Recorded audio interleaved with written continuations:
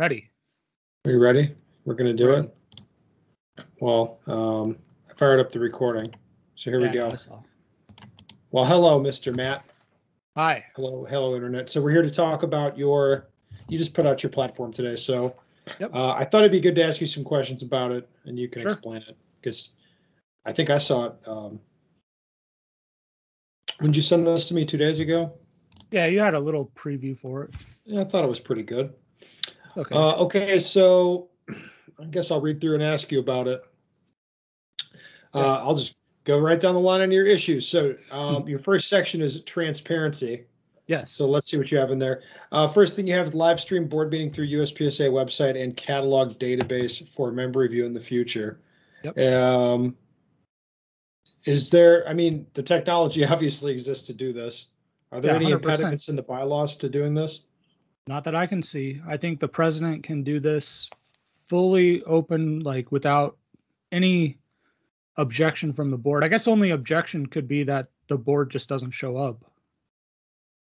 And then no meetings can happen, but I mean, that would be the only objection I could see. All right.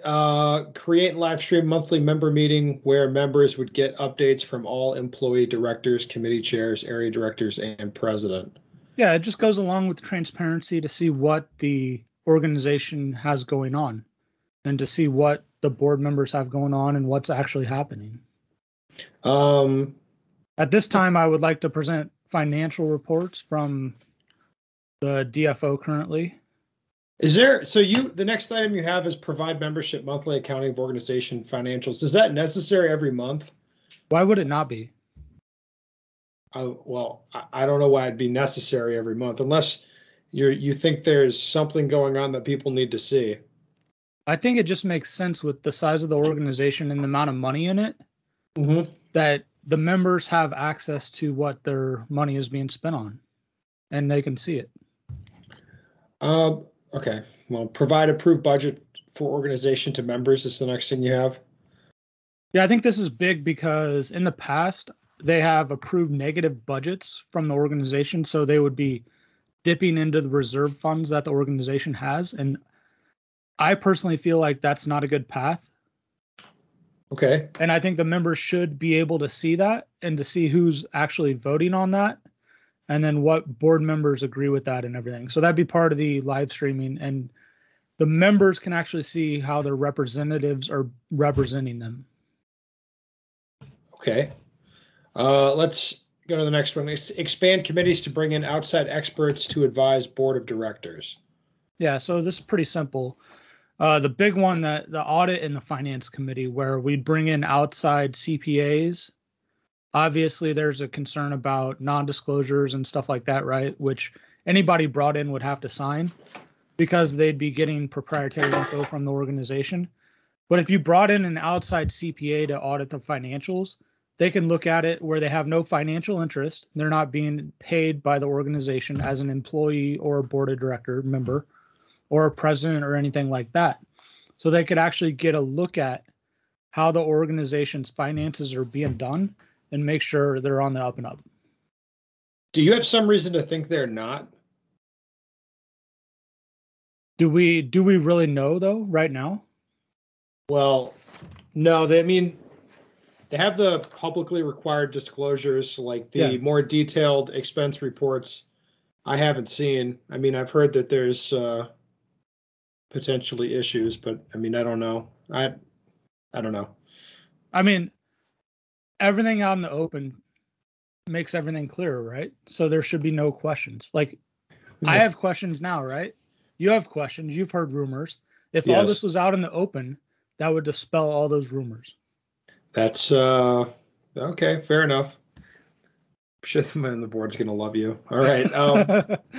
F, support DNROI to redevelop Popper calibration procedure and then push out 3 different solutions for membership feedback before implementation. I think that's pretty self-explanatory. You don't like the Popper calibration change? I never agreed with the way they adjusted it last fall based on my no vote. And then I don't think it's actually been reevaluated right now. So are we just going to sit by and say we've adjusted popper calibration, so now it's good forever?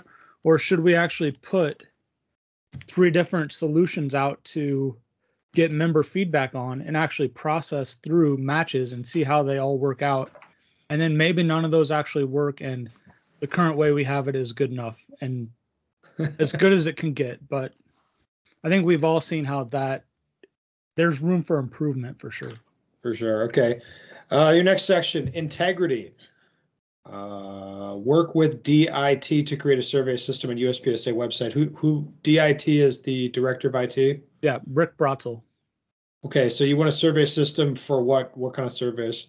So any of the hosted matches by USPSA should mandatory send out a survey after the match to see how the customers, which are the members that actually shot the match, liked it and what could be improved or anything like that. So we don't get any feedback now except for posts on social media or emails that come in or any of the sponsors that give feedback.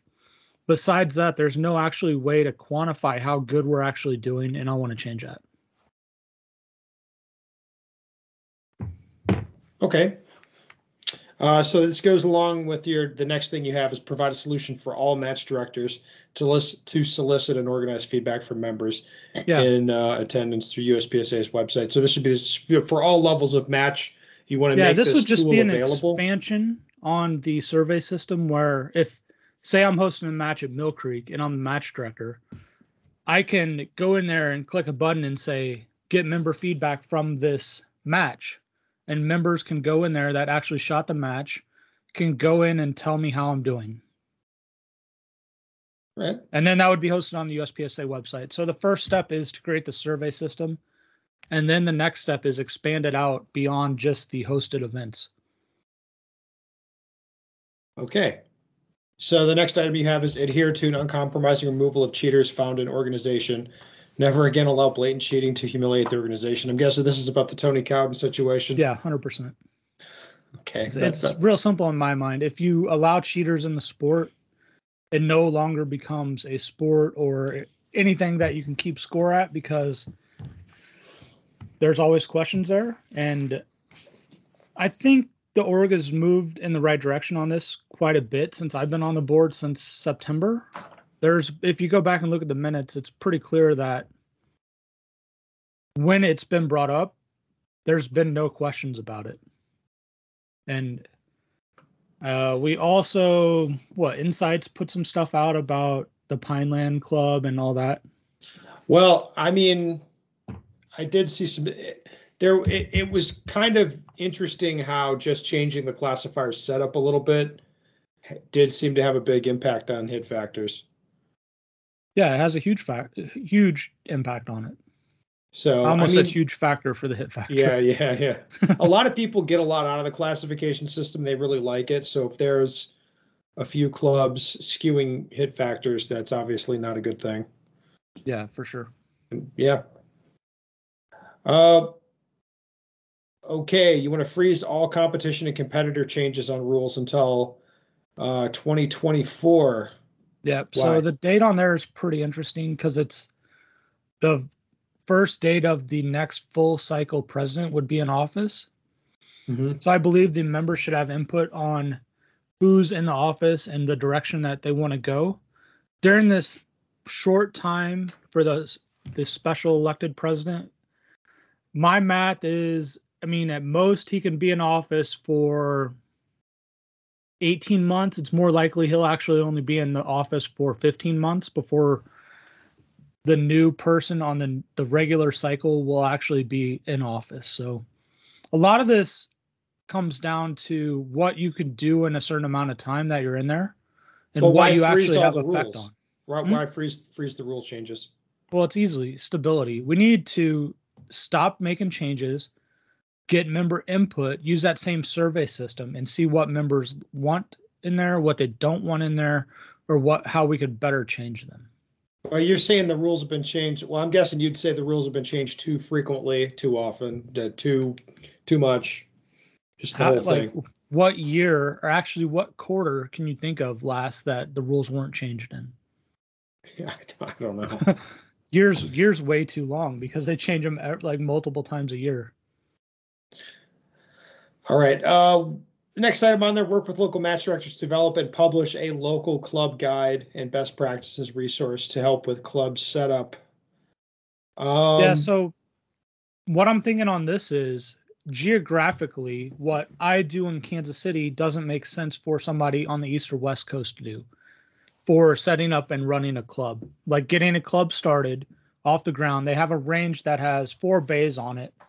How do you go in there and start a match? Or how do you take an existing match and make it better? So basically, this would be a guide where we get input from all the geographical areas, because people that have 200 people at their local matches on one of the coasts, when we have 50 to 70 in the Midwest and don't have any capacity issues. Yeah. Yep.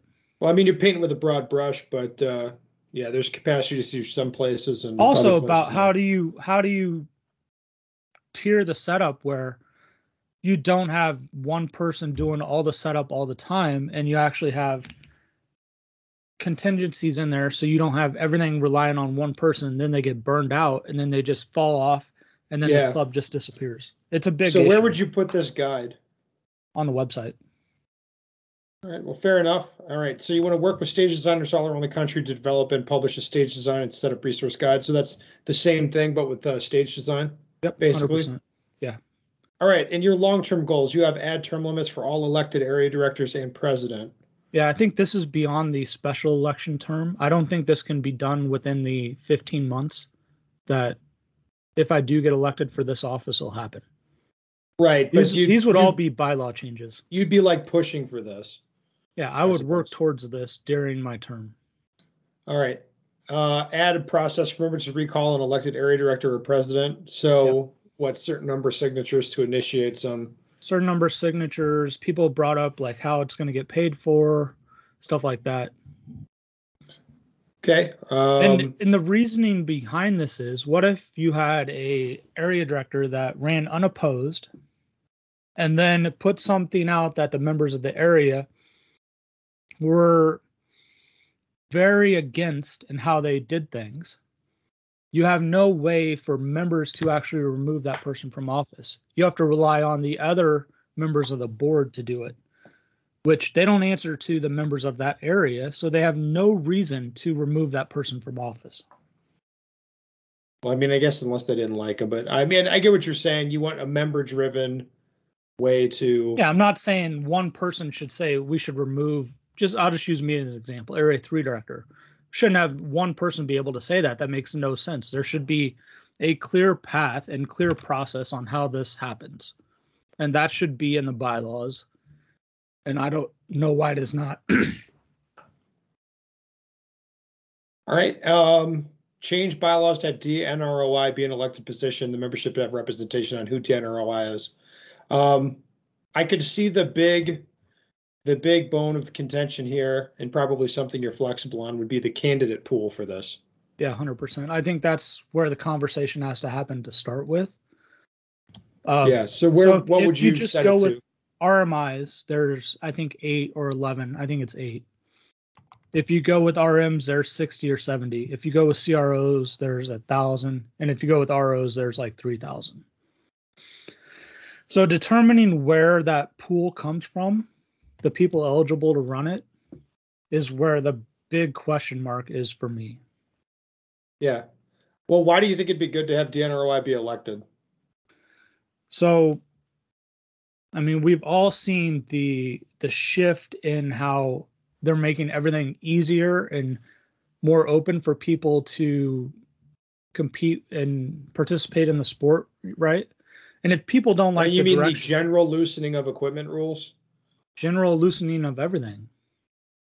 I mean, yeah, some other stuff is loosened up too, I suppose, but yeah. So I just think members should have a say in everything. And so the members should be able to elect that person. They should be able to put their platform out the way they want the path of NROI to go, and let the members vote on it. And that would be a total shift in I guess the incentives for DNROI being held accountable to the members. You probably get some behavior changes doing that. Yeah, 100%. It'd be a nice way of saying it. All right, nationals. So you got to do something with nationals. You want to host one large nationals for all handgun divisions toward the end of the year. Towards the end of the year, I get the one large nationals thing. I think a lot of pro shooters aren't going to like, and I think people might. Well, there's going to be less slots available. So technically, there that's will be less for doing number this. of slots available if you compare it to having 4 separate nationals like we're having in 2022. Now, the question is, how many unique people are going to attend those matches or have attended matches in the past? All right. Now, if that number is the same, if you have, say, 600 people, unique people attend nationals every year, and you have one large nationals that has 720 slots in it, you're actually opening it up for more people to attend the match than less.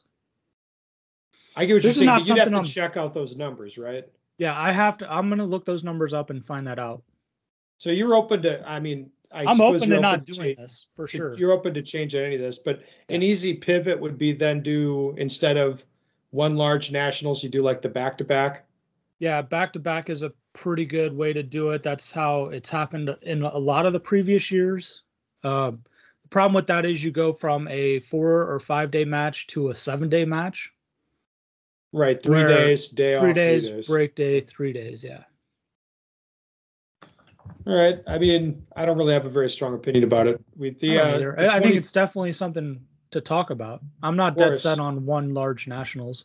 The 2014 nationals that Phil did when it was 28 everything stages. Combined. Yeah, that was really cool. I really liked that. But then the next year when he had just a standalone for production, and that was like a huge ass nationals, that was pretty cool too. Yeah, there's pluses and minuses to all of this.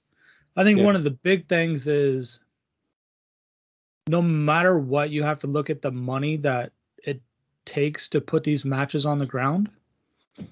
And if the entry fees don't cover it, those costs have to go against something else, which, just looking at a broad brush, the main income for the org is the membership dues. And should the organization, and do the members know that the membership dues that they're giving to the organization are helping supplement and pay for nationals? And if the members are fine with that, no problem. We should do it. Okay. I just don't think that's known. Well, the pro shooters are gonna not like this, I think. So why would they not like it? They get more bites at the apple if there's more national events, so potentially can win more titles. You at least get more shots. Yeah. That there is some people out there talking that if you have one national event, you can't award who's best in every division. So if we do that, should we have 8 different nationals? Does that make sense? You're asking me? I think having a nationals for every division is too much. The more nationals you put on, the more events the organization's responsible. Kind of like the more that energy to make it a good event gets diluted. Mm-hmm. So you got to strike a balance somewhere. I don't think a lot of the people that are providing feedback on this have seen a big nationals and see what it actually could be, comparing it to the prestige or the grandiose scale of world shoots and how big those are and how many people they get in those. Those are obviously 6-day events, which I don't think the U.S. is ready for that, especially at a nationals. That's too many. I'm thinking 4-day match, 28 stops, so 7 stops per day, and you shoot 28 stages. Real quick math, that's 12 people per squad, 2 flights, 28 stages times 4. Nope, I did that wrong.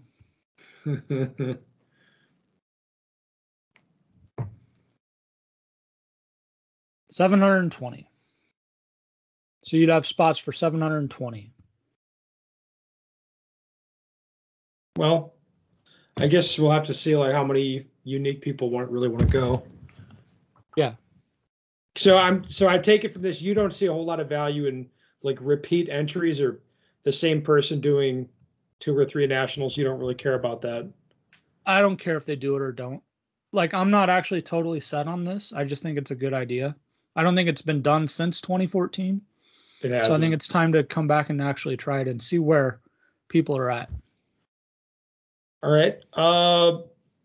Choose adequate ranges to host national level events. I'm guessing this is you talking about Talladega. 100%. Talladega is not adequate to host a nationals. They do not have enough bays. If they had 6 more bays, be 100% fine. Okay, fair enough. Require aftermatch surveys for all USPSA hosted events. I mean, I think we talked about that. Yeah, talked about that earlier. All right, so to Steel Challenge, RO course done through online learning management system. Yeah, with talking to people over the last year, the number one thing is people that shoot Steel Challenge only do not want to go to a range officer class where they talk about mostly USPSA rules. It doesn't make sense to teach a person that is only going to RO a Steel Challenge match how to use an overlay. It's never done at Steel Challenge. There's no reason to do it. And that's something you hear from the Steel people? Yeah, 100%. That's the number one thing people ask that I have talked to that have brought up. All right. The next thing, allocate slots to the Steel Challenge? World Speed Shooting Championship. Okay, through slot policy based on performance at previous nationals, area matches, and activity within sections. Is that different? Like that's not done now? No, it is 100% open entry besides sponsor slots, and everything I'm hearing and saw for the match this year in 2022, it was a nightmare. Practice score failed. The match doesn't actually have enough slots, and the allocation would be literally duplicate how the current USPSA matches are. We have the formula, we have the process. Why don't we use it? Okay. And I would implement that like next year 100% right away, easily done. All right, and then you want to move the Steel Challenge towards the end of the year, the championship match. Yeah, I think the national world matches should be a culmination of the year's events towards the end of the year. Obviously, can't have everything the first 2 weeks of October or the last 2 weeks of September. But if you put certain matches in the right areas on the right ranges that are not actually restricted by time constraints, you could easily hold all the matches in September and October. Wait, all the matches? What matches? Nationals, World Speed. You have the 2-gun PCC. Okay. Yeah, that's on here too. You want to host PCC and 2-gun nationals in back-to-back format. Yeah. Yeah, I think PCC is such a different enough division that you have to test different things with a PCC than with a handgun. If you build a match for handgun stages, typical handgun ranges and target difficulty, that is not actually testing the ability and the use of the PCC to what it mostly should be used for. I'm not 100% sold on this. If people say they want to shoot their rifles at handgun targets and distances and difficulty, fine, we'll do that. No problem. So you mean instead of doing the PCC in a back-to-back with 2-gun nationals, you just throw it into the however you cut up the handgun? Yeah, I think if you have all 8 there, I don't think you could do one big event because it's going to get watered down pretty significantly at that point. All right. Let's see what else is there here. Multi-gun. Work with match directors and competitors to further develop common rule set and classification system for multi-gun. I think the key to that's the classification system, right? I think so too. If we just take and look at how Steel Challenge expanded so much after they implemented a classification system in that, so people could be compared and shoot against like skilled shooters. We saw once that was put in, Steel Challenge just took off like a rocket ship. And this is already being done. I know Jake is working on this, so it's not something that's 100% not being done right now. But I think we can expand it like we did with the multi-gun rule changes earlier this year. Yeah.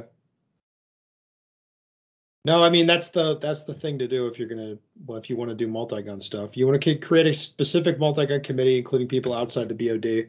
So I'm guessing you have some people that you'd want to talk to about multi-gun issues, huh? I've already talked to some of them, so yes. Yep. All right. And you want to host a Rifle and Shotgun Nationals Championships to qualify teams for IPSC World Shoots. So I'm guessing this is to solve the kind of the slot distribution problem. Yeah, easily. And there's no reason we shouldn't do it now. Now, do they need to be a 3-day national event with only 100 people at it? No. But if you have a day-and-a-half format and get 100 people through however many of stages that test all the appropriate stuff for those platforms, we should be able to do that no problem. And I'm guessing that only have to be every third year if you're doing it for IPSC World Shoots. Not that you wouldn't. I don't. Yeah, I mean, we haven't discussed it. I would actually probably do it every 2 years and then off. But honestly, if there's enough attendance and it makes sense, what would hurt if we did it every year? There are disciplines within USPSA. We should actually have matches for them. Yeah. And if our rule set is holding that back, we need to adjust the rule set. Yes. I'm just reading through the stuff on Facebook. Like if there's any. Is there a specific reason you want the recall option for the board of directors? Well, just like I said earlier, it's if a elected officer runs unopposed, they automatically get in the office. And then if they do something that the members don't like, they're stuck with that director for 4 years. Or they have to convince 7 other board members that aren't from their area to remove them, which that'll never happen. Well, I mean, it might happen. I could see you getting punted if you keep being annoying. How do you value the input of industry? I'm just reading off the Facebook questions. I'm sorry. How do you value the input of industry members and sponsors, and how are their voices heard? If we are not collaborating with the industry, are we alienating USPSA from longtime supporters and sponsors? You have to take their input. You don't have to do 100% of what they say, though. You have to take their input as input and figure out the best course of action. I think most of the industry doesn't really give a shit about USPSA, truthfully. It's honestly such a small portion of the industry that unless there's someone actively within the company that participates in the sport, then most people don't actually know it exists. Yeah. Do you think USPSA should get more involved in multimedia broadcasting? If so, why? And to what extent? So I've been thinking about that question since it got put up there. Yeah. I think USPSA should have in-house people that can do videos and production. So we shouldn't have to rely on the outsourcing all our media to media companies that we have to pay for. If we hired somebody that could cut up videos and put them on YouTube and put them on Facebook, we should be able to do that with people that are hired in-house. But I mean, what do you mean paying other companies? Do they pay other companies now? Or do they pay for media production now? Yeah. Is it a lot, or can you say? I think it's a pretty significant number, yeah. Yeah, I mean, if you get the right guy who's talented, they can do a lot just by, elbow grease, I suppose. Yeah, I mean, I think you answered a lot of this. Oh, Matt, there you are. Yeah, I hit the wrong button on accident. Okay, to the extent outsiders are brought onto committees, who selects them? How are they vetted? Are they compensated? What voting rights committees they have? aren't compensated. No, they're not compensated. Yeah, you talked I believe about this. The board of directors would vet them. They would based be vetted, on the need. Vetted by the BOD, and they'd have to sign a non-disclose. Yeah, it's pretty simple. Yeah, they don't vote on shit. We're not the first nonprofit board in the world or the U.S. to bring outside people in to help them with stuff. Well, do you anticipate any other questions about this? Oh, I'm sure I will. Yeah, get on there, get on the YouTubes, and make some comments. I'll get on there and answer them, or we can have a follow-up conversation on this. So, Well, Matt, it's good you're doing something positive, putting on a platform instead of just, being all negative all the time. I guess that's me, isn't I've heard that. it? Such a dickhead. All right, Matt. Well, thank you. I'm going to title this Howler Monkey Agenda or something. Matt Hopkins reveals the Howler Monkey Agenda. How's that sound? Sure. Yeah, it's going to be amazing. Yeah. Oh my God.